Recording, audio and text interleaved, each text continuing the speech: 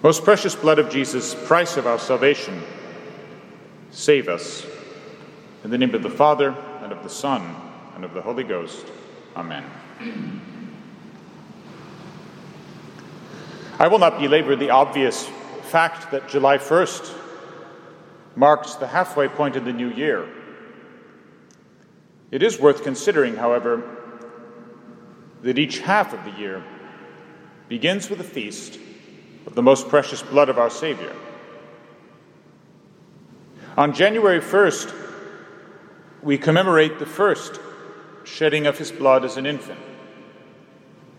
Today we honor the pouring out of every last ounce of his blood during his most bitter passion.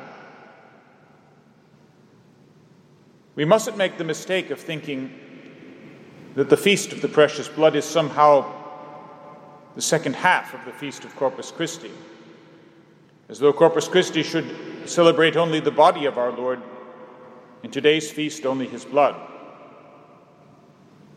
To be sure, all the feasts of our Lord which we keep during this long Trinity tide, Corpus Christi, the Sacred Heart, the Precious Blood, the exaltation of the Holy Cross, Christ the King, they are all intimately connected. They are all daughters of Christmas, all profound meditations on the mystery of the Incarnation. Corpus Christi is the feast of the Blessed Sacrament. It celebrates our Lord's body, blood, soul, and divinity, contained really, truly, and substantially under the sacramental veils. In this grace-filled time after Pentecost, we return to the Cenacle of Holy Thursday and celebrate the institution of the Holy Eucharist with all the pomp and splendor which was denied us during Passiontide. That is the meaning of Corpus Christi. Today, on this feast, instituted far more recently by Blessed Pope Pius IX, it is not Holy Thursday which we revisit, but Good Friday.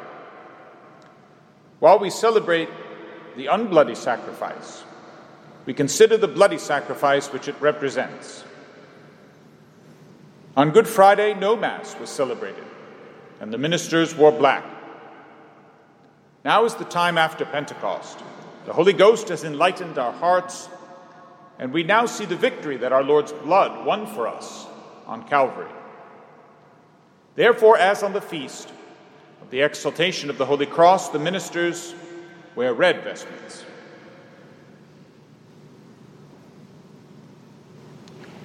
The future Pope Pius IX was only a few months old when France, the eldest daughter of the Church, murdered its king and plunged all Europe into a long century of revolutionary bloodshed, which ushered in the world we have today, a world which acknowledges no king, least of all Christ the King. When Pius IX began his pontificate, he greeted revolutionary Europe with a fatherly smile. He could not accept the new ideas which were so hostile to the gospel of Christ, but he strove whenever he could to accommodate the new political reality. The only response he got was treachery. He soon had open rebellion in the pontifical states. He saw his own Secretary of State cut down in the streets of Rome. And only 2 years after taking the tiara, he and the cardinals had to flee the Eternal City, which descended into anarchy. A revolutionary Roman Republic was proclaimed, and the marauders who now ruled Rome abolished the rights of the Church and governed the people with acts of terror. Whence should help come, if not from the one who first started the stir? It was the eldest daughter of the Church, fair France, who would rise to the occasion. She herself had been laid low by violent revolution, and it seemed that she would never again regain her ancient glories. But the father of Christendom was in supreme peril, and the descendants of Charlemagne hastened to Rome in battle array to restore the Pope to his see. On June 29, 1849, feast of the holy apostles who first consecrated the eternal city with their blood, the revolution was crushed, and the godless Roman Republic was dissolved. The returning Pope declared that the Sunday following the victory should henceforth be a feast of the most precious blood of Jesus, price of our salvation. As we celebrate this feast of the apostles, founders of the Church of Rome, we are reminded that the constitution of our little republic, like that of all other countries, is fleeting. It is a thing of this world. As Americans, we all have an interest in the political events of our nation, but patriotism must be for us a supernatural virtue. We must be concerned above all for the eternal salvation of our fellow Americans. The Constitution of the Church is divine and eternal.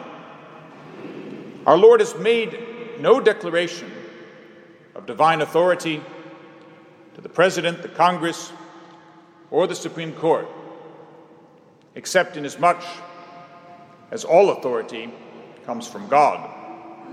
It was to Peter alone that our Lord in the regions of Caesarea Philippi, monument to Roman power in the Hebrew world, made his solemn declaration, "Thou art Peter, and upon this rock I will build my church, and the gates of hell shall not prevail against it." The gates of hell. How often do we hear these words of our Savior without reflecting on their full meaning? We are not just supposed to be defending the church. We are fighting a battle, not at the gates of our city, but at the gates of hell. Ours is no rear guard action of a retreating army. We are the ones on the attack, and we know that victory is ours. We shall not win by force of arms, nor by elections, nor by court decisions. The battle was won 2,000 years ago by the most precious blood of our Savior Jesus Christ, who tore open the gates of hell and opened heaven to all who forsake the honors of this world to adore that price of our salvation.